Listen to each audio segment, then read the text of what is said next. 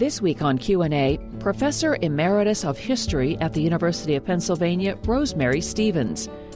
Professor Stevens discusses her book, A Time of Scandal, Charles R. Forbes, Warren G. Harding, and the Making of the Veterans Bureau. Before we get to this week's episode, we want to take a minute to ask you for your help. Your financial support will ensure that C-SPAN can continue to produce podcasts that inform you about national politics, introduce you to the latest nonfiction books, and provide valuable historical context to today's news. Make a donation today and be a part of C-SPAN's future. Visit cspan.org/donate. Wyndham Hotels and Resorts makes travel possible for all. Whether it's the long haulers looking for a great cup of coffee, a roomier rest for the on-a-whim road trippers, or a place to make summer memories with the whole family. No matter who you are, where you're going, or why, with 24 trusted brands to choose from like La Quinta, Days Inn, and Super 8, your Wyndham is waiting. Get the lowest price at wyndhamhotels.com. Restrictions apply. Visit website for more details. Rosemary Stevens, why did you think somebody wanted to read a book about a man named Charles R. Forbes? Because he's interesting. Because he hadn't been written about before. Because I thought he was fascinating. And that was because nobody had really looked at the Veterans Bureau scandal before, and it was a big scandal in the early 1920s. So most people have heard about Teapot Dome, the oil scandal in the early 1920s, in the Harding administration.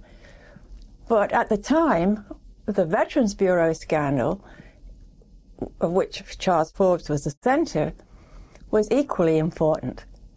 And yet, this man had come down in history to the present as a crook. But it was never clear to me, reading through all of this, it was never clear to me what he had actually done. And I got intrigued by this. On your first page in the preface, you write at the bottom, so good that until now the facts of the veterans scandal were neglected and Forbes' culpability unexplored. That's true. And why do you think that was? Partly, I think it was because there was a huge good story there at the time, which was a different story, and that was that Charles Forbes was a crook through and through. And what's more, he was a jolly crook. This was a friend of Warren Harding, the president's. He was a younger man. He was a curious man in that nobody seemed to know really what his past was. He'd met Warren Harding in Hawaii when Harding had just been made a senator in 1915.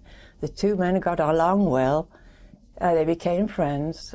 And when Harding became president, he appointed Charles Forbes to a job he did extremely well as director of the Bureau of War Insurance, which then became wrapped into the much bigger Veterans Bureau, and Forbes was raised up to become director of the Veterans Bureau, which is now of the VA. And from this, now I've lost my train of thought here, because it could go in different ways. Well, let me jump in, because I wanted to read a quote back to you from your book that explains when Warren Harding became president in 1921. Yes. Here's what you write. It's from a journalist by the name of Mark Sullivan. Sure. About the world, the atmosphere in the United States in 1921. Right. And it's a little bit long, but it sets the stage. The year 1921 was distinguished by post-war malaise, discontent, disillusion, and a kind of fretful sullenness, the sense of living in a cockeyed world. Drinking and flouting the liquor laws were a weak moral courage, suspect status as an immigrant or an alien, wartime corruption, sexual freedom, greed, lackluster government, and stereotype messages from the culture at large wove together, fanning fears for the moral fabric of the nation. Woodrow Wilson had won the war. Warren Harding was left with its effects. That sounds horrible. Anything like today? I think there are some interesting thoughts you can get from the book to think about today, not necessarily directly comparable, but it was a very, very unsettled time. And it was a time when there'd been, in wartime, there'd been a cut down, a clamping down of freedom of speech. There'd been a development of public opinion. There'd been a committee on public opinion which had worked to sway the way people thought. And after the war, there was all of this unsettlement. There was Washington had been transformed.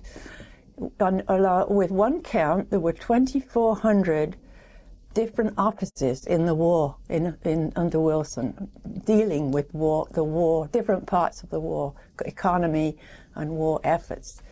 The women, there was a building built near the station, near here, for women who came in to take war jobs, and you don't just stop a war and expect everything to go on before. There was how do you get from centralization of government in wartime to somehow or other a return to normalcy, which was what Harding wanted to do. How do you get there? There was a lot of unrest, and there was a burst of nastiness. There was people who had been restrained from free speech during the war were really becoming very smart and very pointed in their critiques of people. So it was a kind of a nasty period altogether. But on the other hand, some things worked very well. You had trains, fast trains that went across the country. You had good mail service. You had a lot of upward aspiration. You had professions developing everywhere.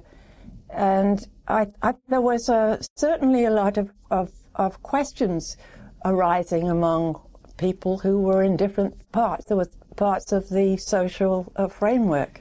In your book, you say, and we were 18 months in World War I, got there in 1917. This is 1921 again. Sure. But you say 53,000 Americans died in battle, 63,000 from other causes, 204,000 were wounded. And so that was the I guess the backdrop on the veterans affairs and all that. What was war risk insurance?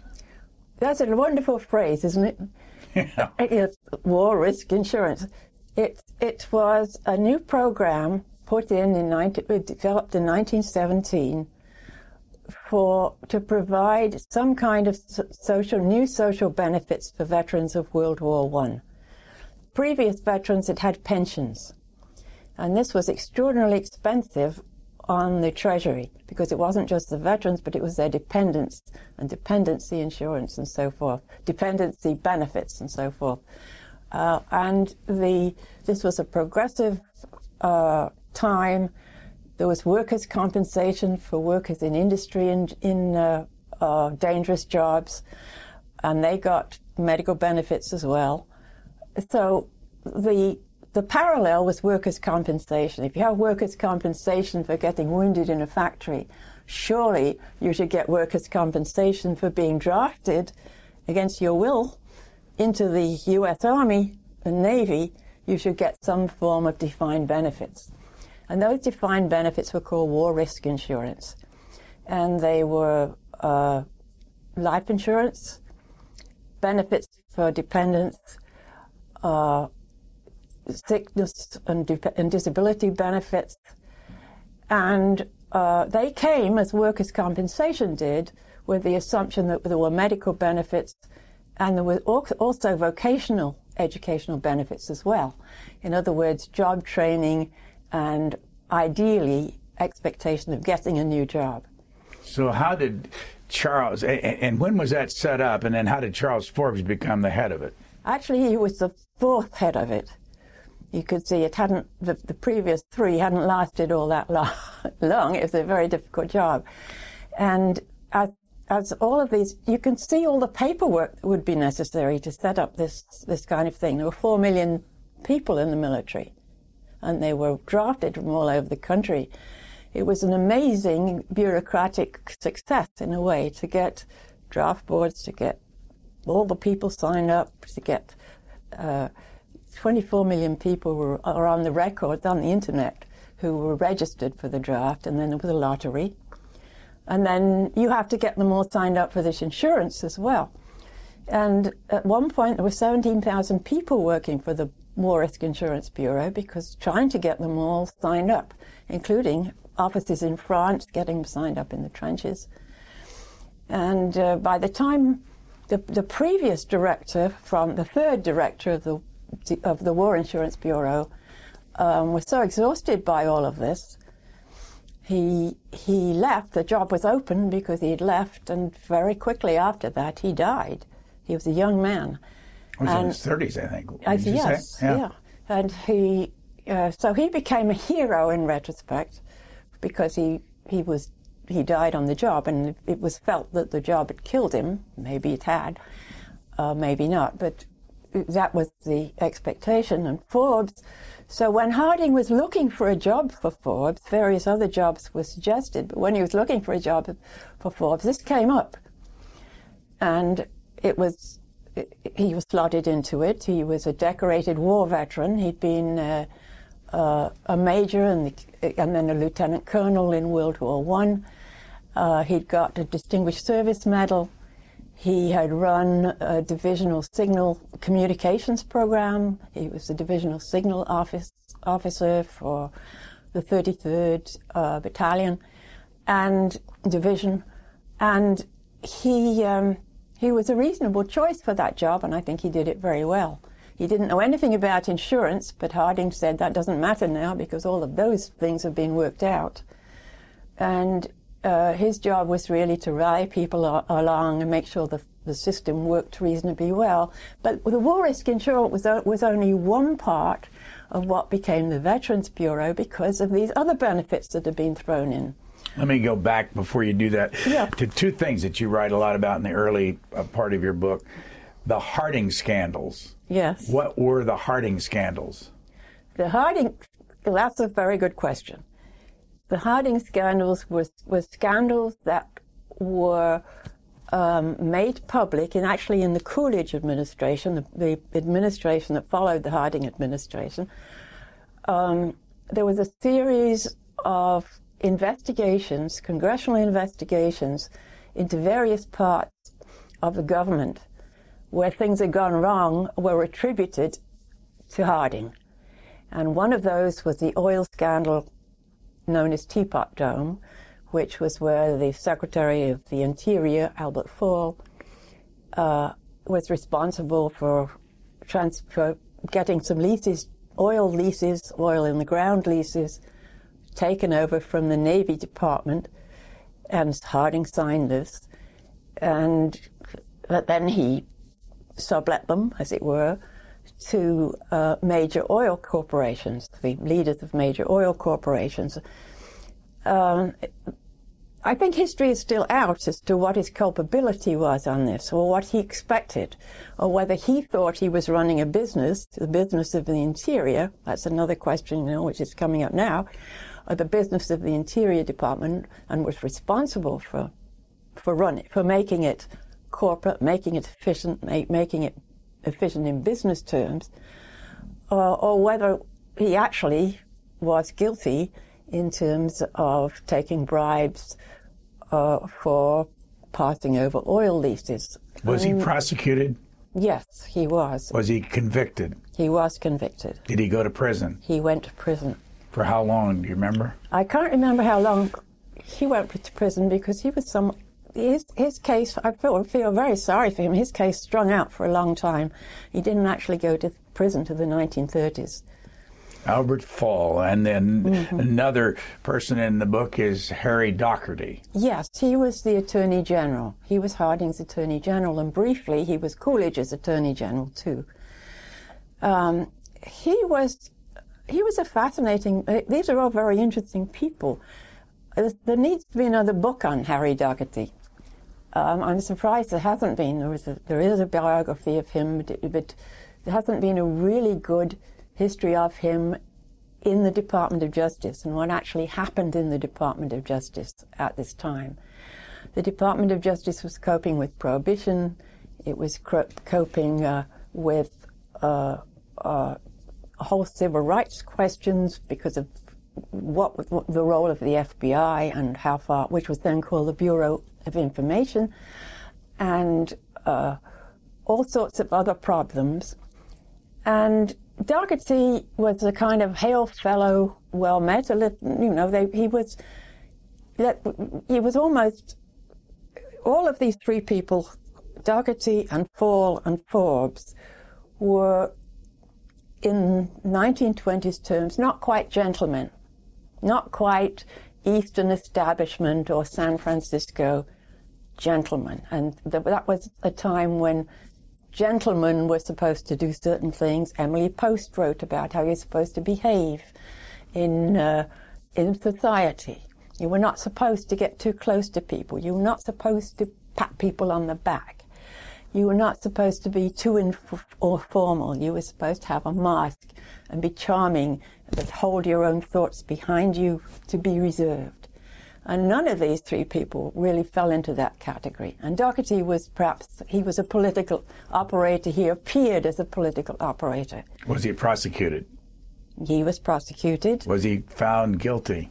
No, he was not found guilty. And do you know why? Not exactly, because more work needs to be done on Dougherty. He was prosecuted with a man called Tom Miller on one case, and Tom Miller did go to prison. But since the charge was conspiracy, and Dougherty was the other conspirator, and he wasn't convicted, it still remains somewhat of an open question as to who did what. And the details, as far as I can tell, have still not been totally taken a look at. As you know, Warren Harding was from Marion, Ohio. Mm-hmm. But you also talk about Harding's Ohio gang. Yes. Was Dougherty from Ohio? Yes, he was. Where was Albert Fall from? He was from New Mexico. And Charles Forbes was from? He lived, I guess if you asked him, he would have said he was from the state of Washington, a Westerner. So Harding's Ohio gang was what? Harding's Ohio gang was, in my view, a made-up term to link these three people, together with some other people who were prosecuted, together, and to call them the Ohio gang. Now, the phrase Ohio gang had been used in Ohio and elsewhere to describe the Republican machine in Ohio after the Civil War, which was a rather effective political machine. And so the term Ohio gang was sort of familiar, but it didn't include, these three people were not from Ohio, nor were they particularly connected to each other.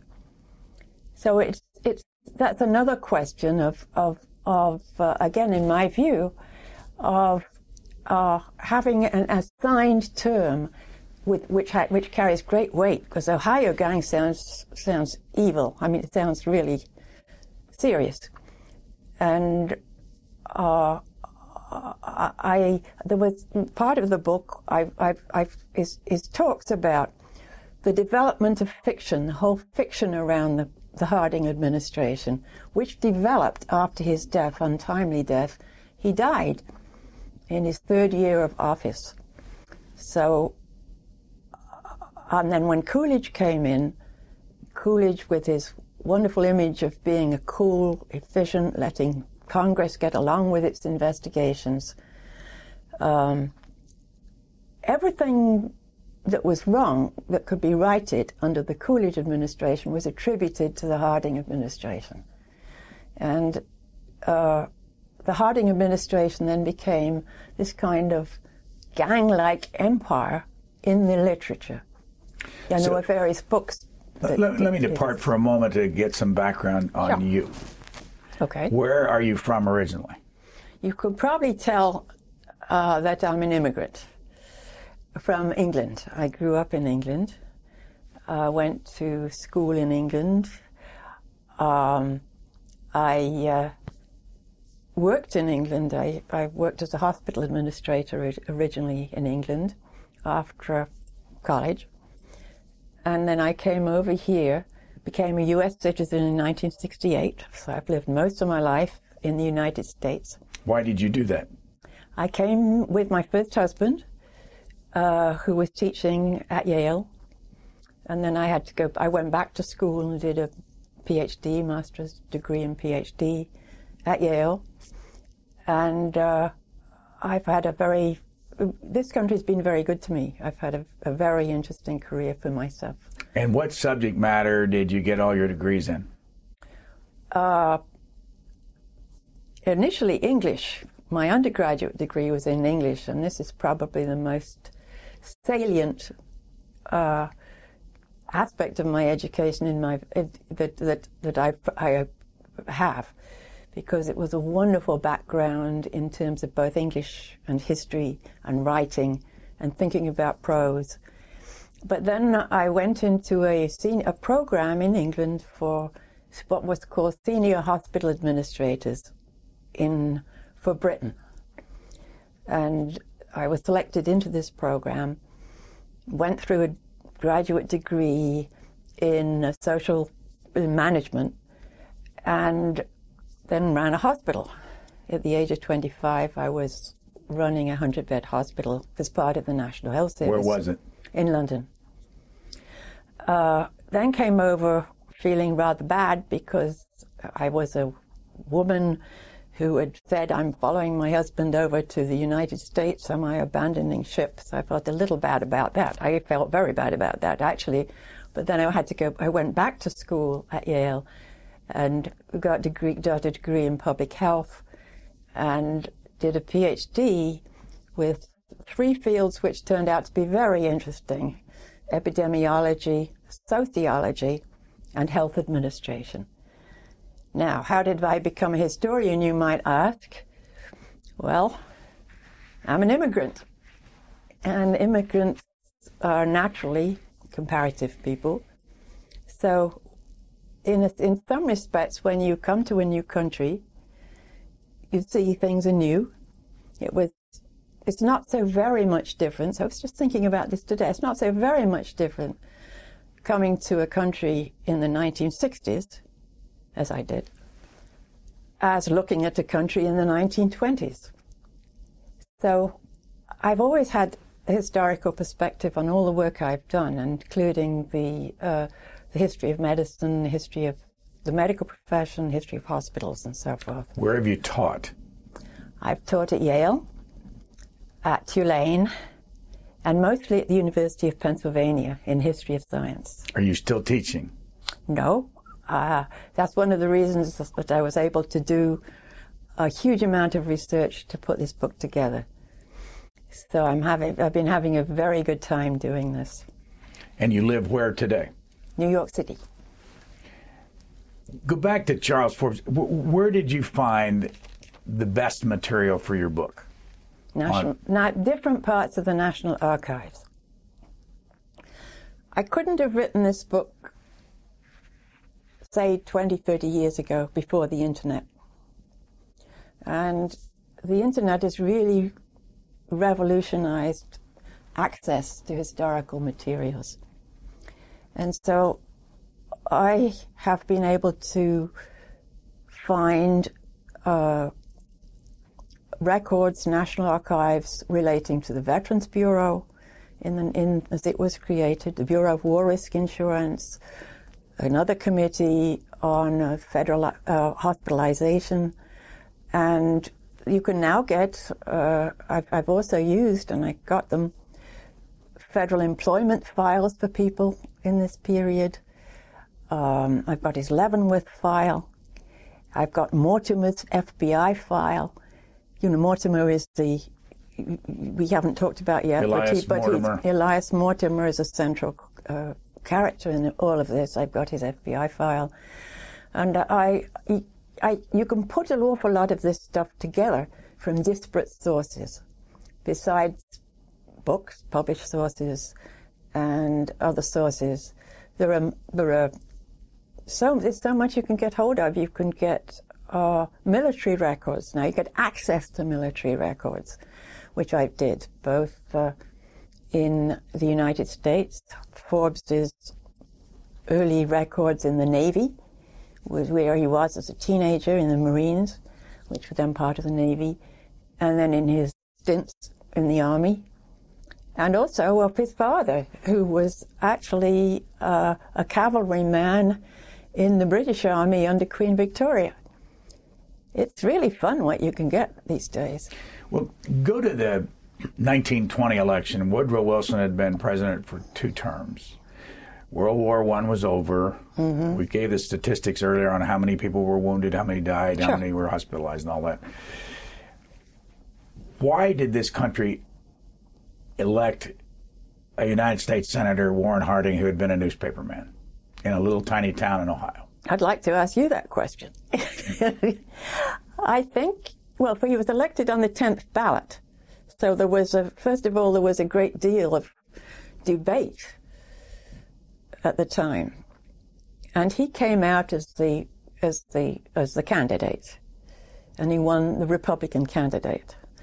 And he won the election. And he won the election by quite a lot. He came with the image of being a calm, practical man. He also had been much more than the owner of a small-town newspaper. He'd been lieutenant governor of Ohio. He'd been a senator. He'd also been involved in national politics. He gave a ringing speech in 1912 to the Republican National Convention, a really good speech, as a matter of fact. So he was a pretty experienced politician, and he tried to evoke the image of being an ordinary person, somebody you need in the White House now, who is a down-to-earth, practical person who will work with Congress, although that didn't work all the time extremely well. And he opened the White House to ordinary people who wanted to visit. And I think that in this period of turmoil, having somebody who seemed to be normal was a very good thing. That's from the electoral point of view. How many of these characters you write about played poker with him inside the White House? How many? Yeah. It's difficult to say. Probably. I mean, was Doherty that close to him? Was Fall that close to him? Was Forbes that close to him? They were all close to him, yes, they were. But other people played, some congressmen, some people he knew in Washington played poker. It was a relaxation for Harding. What was his wife, Florence, like, and what impact did she have on this whole story? That's a good question. She supported him. She sat in on poker games. She didn't play poker, but she was there. It's very difficult to assess her because she comes over in 2 totally different ways. She comes over as a very supportive person, and then she's labeled as a very managerial person. And I find her very difficult to assess. I think she was a complicated individual. She was clearly a very competent person. Whether or not she knew about about her husband's affairs, he had affairs, I don't know. And she protected him. She was highly protective of Warren Harding. At some point, she turned against Charles Forbes because she thought Forbes was hurting her husband.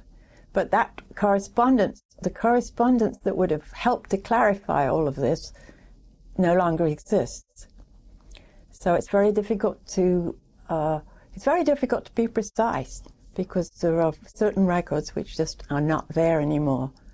And she destroyed a lot of letters. She's destroyed a lot of letters from Harding and presumably to herself as well.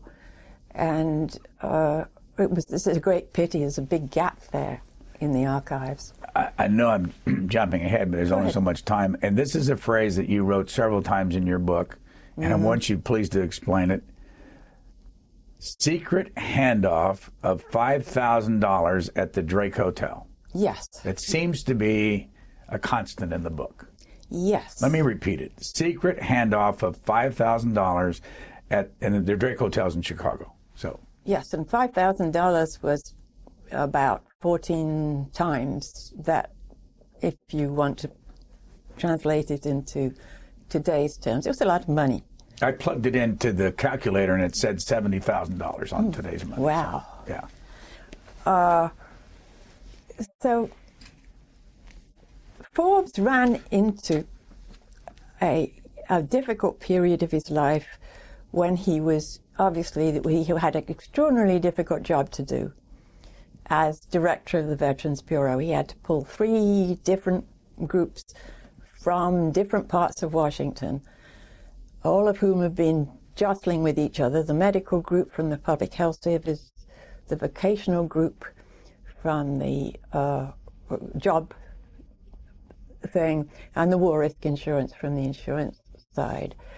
And while he was doing this, he had marital problems. His wife decided, his second wife decided she couldn't live with him anymore, and she took their daughter off to Europe for 15 months while he was going through all of this difficult work. And how old was he at this time?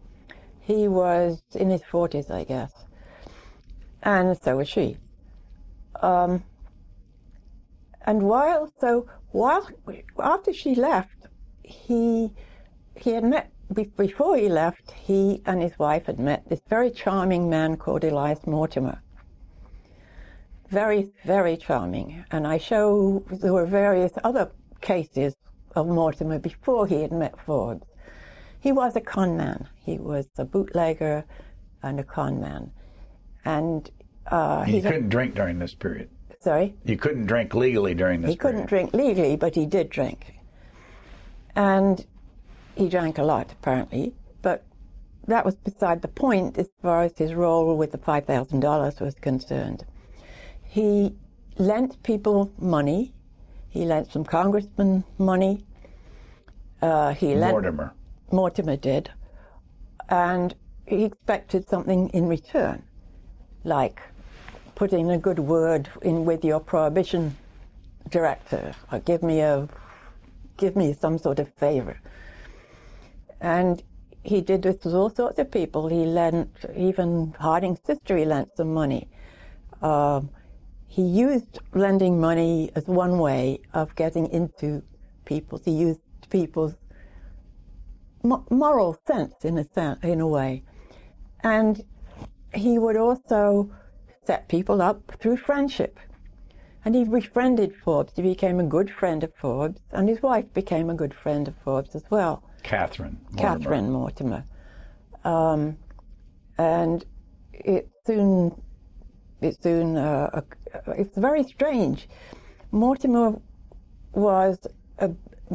beat up his wife when she wouldn't agree with him or say she supported him in public. And Forbes knew this, found this out, but at the time you didn't interfere with other people's marriages. So he continued to be friends with both of them.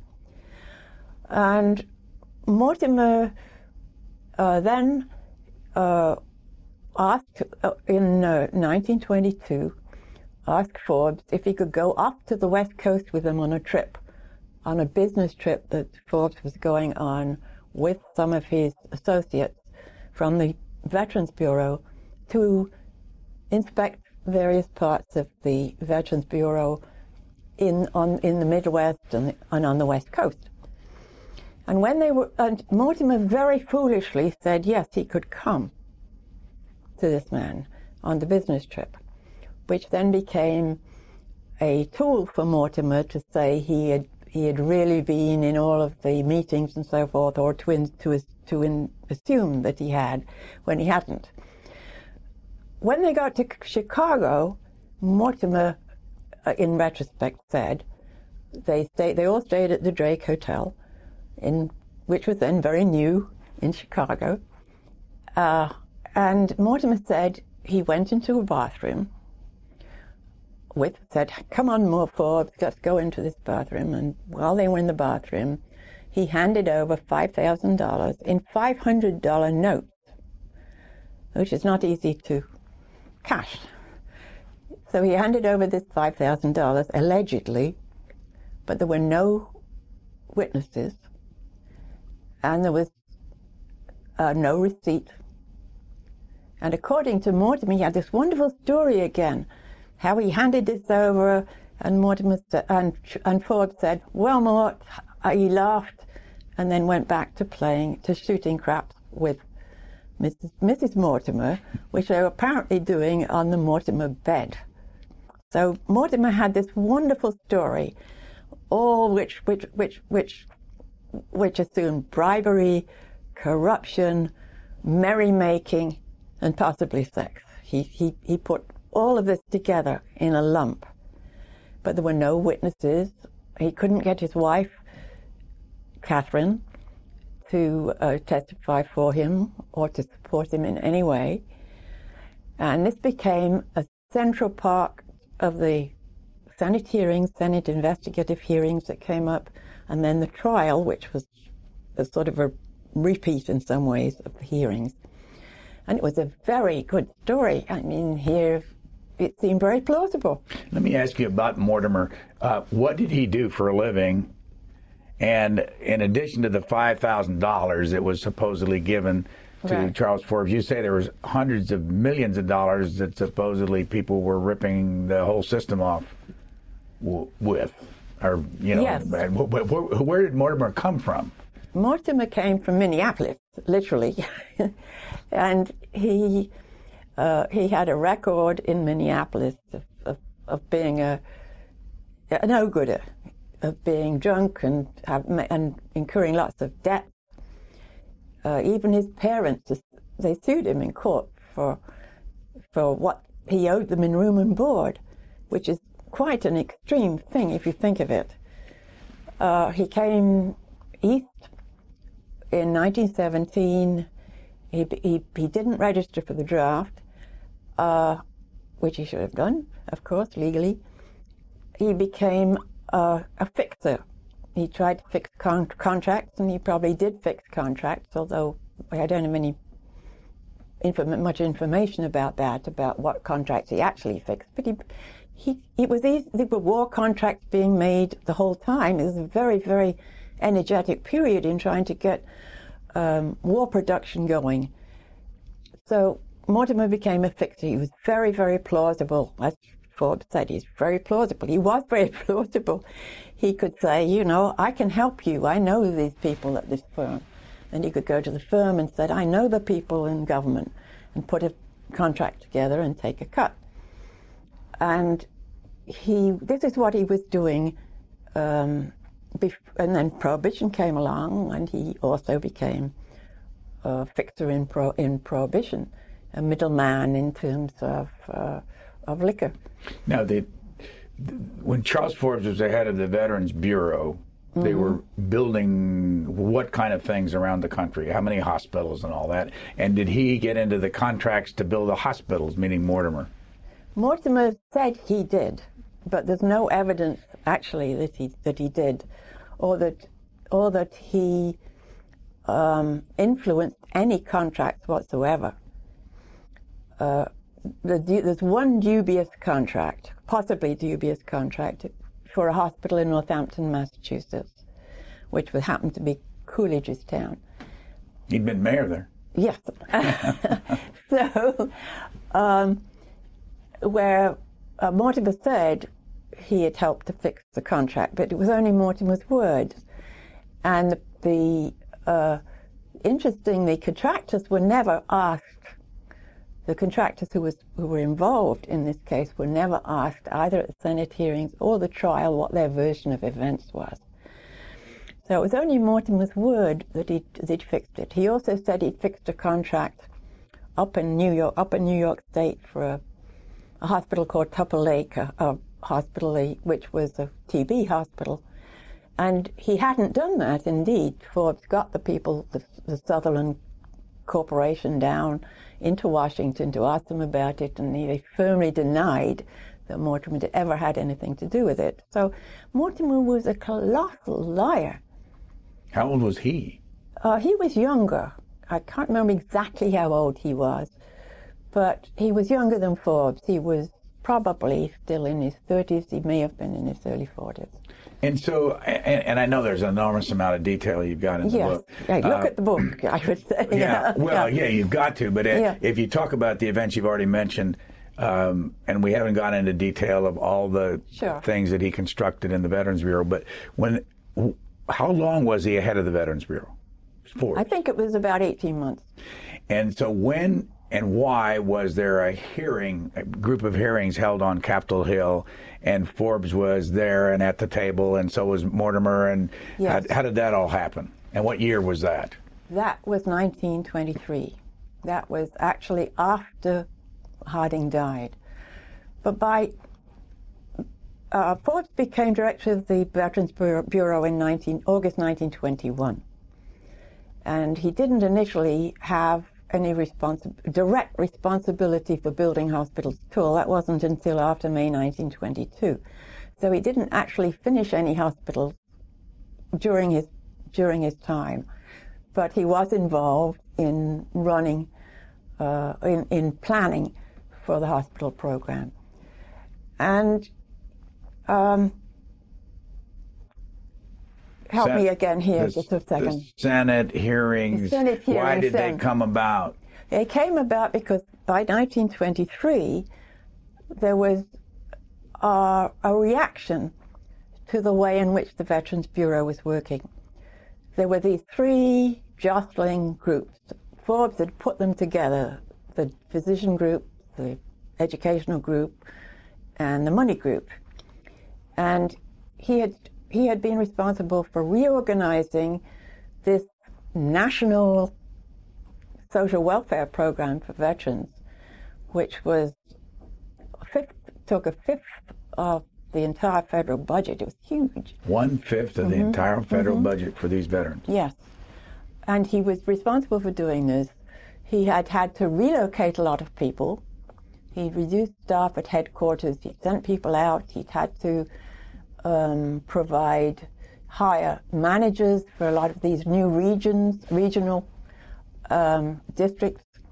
There were 14 districts, I think, and everybody, it was a very unsettled time. You're just reorganizing a whole group of people. There were 30,000 people involved at one point in the Veterans Bureau under his administration, almost 30,000, and not surprising, there was a lot of unrest. Was this public, by the way? Was it in the public press at that time? Yes, there was grumbling, although there was also a lot of praise. There was grumbling that appointments were being made on a political basis by pull, which was probably true in many cases. There were people who'd been sent out to somewhere they didn't want to go. There were physicians who'd been from the public health service who'd been running the public health district, but now they weren't taken in to run the bigger districts, and they were furious. So there was a lot of unrest. And if Forbes had been a wiser man, he would have resigned at this point and said, "Job accomplished. I've got all these things set up, and now it's time for phase 2." And he would have avoided all of this later stuff. He would have avoided the hospital issue, which was really another big set of agendas. Who was out to get him? In the Congress, in particular. In the Congress, there wasn't any one person who was out to get him. There was a man. There was the man of Senator Walsh who didn't run, but he didn't run the committee because he was a Democrat. But he was part of the committee of 3 people who were pushing for reform of the Veterans Bureau and became the investigative committee, Senate Investigative Committee in 1923. They actually, while Harding was still alive, And the problem, they were told, they thought there were two, their remit was to look at the problems of the Veterans Bureau and see what they could do to help. And so this whole Senate Investigating Committee was not supposed to be about Forbes to begin with. It was all about, let's see what we can do to reform the system, reform it from the legal point of view, because the laws needed to be updated, and reform it from the organizational perspective. How long were those hearings? The hearings didn't take place until November 1923, and they only went for a few weeks, but they were after several months had been done of investigation by a team of people who were run by General John F. Ryan, who'd been called upon by the Senate Investigative Committee to do this big review. It's like a huge management review of a corporate enterprise. Where was Mortimer in all this when those hearings were held? Mortimer was on the sidelines, but he became a part of the story before the hearings. He testified. He became really part of the team because he said he could nail Forbes, and much of this could be laid on the shoulders of Charles R. Forbes, the director. So Mortimer was one person, and Mortimer then became the star witness both of the investigative hearings, which then focused on Forbes, and then eventually of the trial. I have to jump in, though. What happened between Charles Forbes and Mortimer's wife? Well... And when did that happen? That's a good question, too. Charles Forbes broke with Mortimer in the fall of 1923. They both agree about that. Mortimer agreed about that, too. Sometime around September of 1923. Forbes became either the lover of Catherine or the protector of Catherine, or both. I think he was, and here she was being beaten up. He was her friend as well. Yeah, Mortimer beat up on his wife. On his wife. And Charles Forbes was a supporter of his wife during that time. And they ended up as lovers at some point. I don't know. That's the sort of thing you don't know in history, right, because it's not written down anywhere. But when did they marry? They married in 1925, before he went to prison. Before Forbes went to prison. Forbes went to prison. Did Mortimer never went to prison. Mortimer was very, very slick. He got around. He became the chief witness at the trial. By that time, he was being paid by the Department of Justice to be a government witness. And the Justice Department believed him? Well, they said they believed him. And it was all over this $5,000 check? Well, that's what it boiled down to in the end, because the trial was in Chicago. And the only major claim in Chicago was this $5,000 check. So the trial really revolved around this payout, if it was a payout. And by that time, Forbes had left the Bureau of Veterans? Yes, he'd been away for months. And he didn't get married till 25, but I hate to jump through this, we haven't much time, but Forbes went to Leavenworth prison for how long? I think that was about 18 months. How long was the trial? The trial was just a few weeks. And he was convicted by a jury or by the judge? By a jury,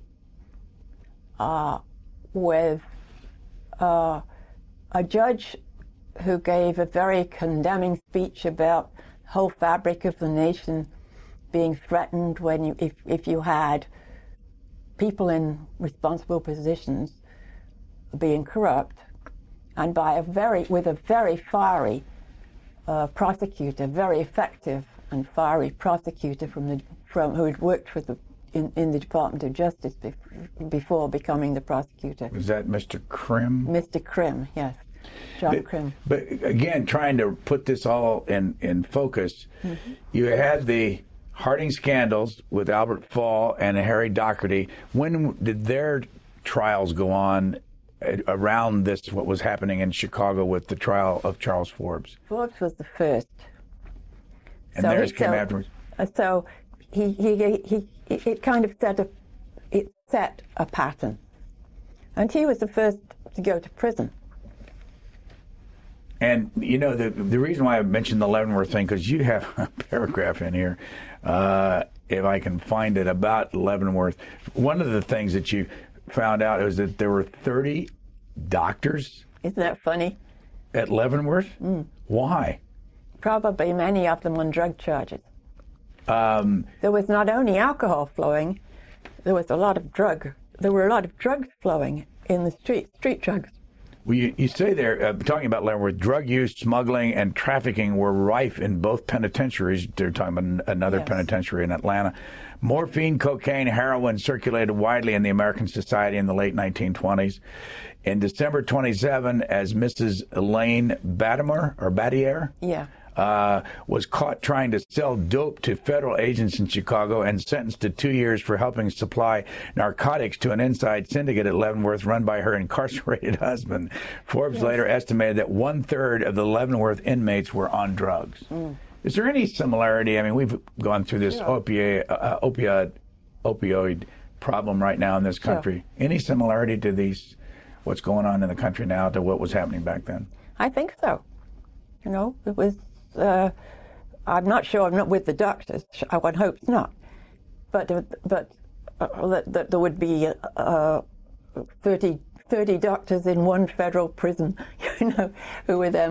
We hope that's certainly not going on. But yes, there was in the sense that drugs were readily available, that addiction was a major, and alcohol addiction as well, was a major problem. We do have a major problem with that. How much did you lay off this happening because of the World War I and our involvement?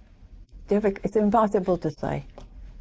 Did you? I don't know. I think that's another topic. It's a very interesting topic, the history of drugs, and the history and then of course there's the whole prohibition literature and the history of alcohol. But what were your conclusions as you're going along doing all this research? What were you thinking? What was I thinking? I was thinking that Forbes was actually innocent of the crime for which he was convicted. Innocent? Shouldn't have gone to prison? He shouldn't have gone to prison. He shouldn't have been convicted. He was convicted on the word of Mortimer, who was a known liar, a very, very compelling liar, who was a brilliant witness. He witnessed in other cases as well. It didn't mean that Forbes was without blame. He was a very, very strange person in many ways. He was very careless of his reputation. He irritated a lot of people. But I think perhaps the most salient part of this is that nobody in the Veterans Bureau said he had done anything untoward. You know? When they said this after he'd left, nobody said, well, I saw Forbes one day, you know, with a bottle in his office. Nobody said that. Or I saw Forbes doing some dirty work with several of his associates. So, I mean, that's extraordinary. He had a secretary, a personal assistant, a man on whom Mr. Sweet, a man who was never accused of anything and seemed to be a very upright person and remained in the federal.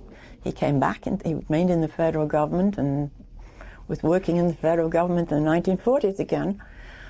And he was 100% behind Forbes, and when asked if anything untoward had happened, during the under trial. oath. Was it during the trial? It was during the hearings. What? He said, you know, I think that's a very germane piece. And his lawyer, he had a lawyer called Forbes had a lawyer called James Eastby Smith, who had a reputation for rectitude in Washington, D.C., who taught at Georgetown, who'd written lots of stuff, a very apparently blameless person, and he wrote a letter to Forbes' wife saying this was the worst case of whatever the word is for injustice that he'd ever seen. So I think he became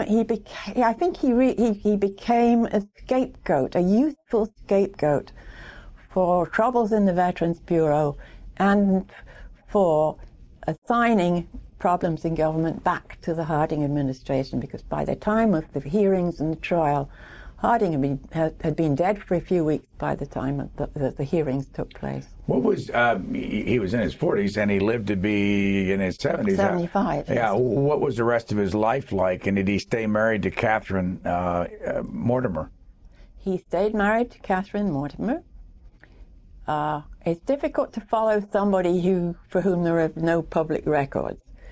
But first of all, he and Catherine went out and lived in California for a while. He ran a gas station, which is kind of a nice little thing to think of him. Gas stations were sort of big deals then. He came back. They settled in Washington. But then he also worked in Boynton Beach, Florida. He called himself retired Army Colonel C. Robert Forbes. His nickname was Bob, so that was reasonable. So he wasn't readily, Forbes is a common name, he wasn't readily distinguishable as the former Forbes. And Catherine, the woman from Philadelphia who'd been beaten up by Mortimer, she became a federal civil servant in the 1930s. She worked for the New Deal. She worked for the Bureau of the Budget. She became a placement officer in the Bureau of the Budget. And when Forbes died, she organized a magnificent funeral for him. And he's buried with honors in Arlington Cemetery. How long did you work on this book? I worked on it on and off for about 10 years while I was doing other things as well. And what book is this for you? How many have you done? When we began, it was either 7 or 8. I don't know. And most of those books that you've written were on what? I've written about specialization in American medicine. I've written about history of the British National Health Service from the medical point of the medical point of view and the political point of view. I've written about immigration into the United States of physicians in the 1960s and 70s, which was a big deal then, politically. And I've written about history of hospitals in the United States, particularly in the 20th century. And it was out of the history of hospitals I became interested in why on earth do we have veterans hospitals? Why do we have a separate system for veterans services in the United States? Because other countries mostly don't. I'm sorry, we're out of time. We're out of time. We're out of time. And the name of the book is A Time of Scandal, Charles R. Forbes, Warren G. Harding, and the Making of the Veterans Bureau. And we thank you, Rosemary Stevens, very much for joining us. Thank you. It was a pleasure.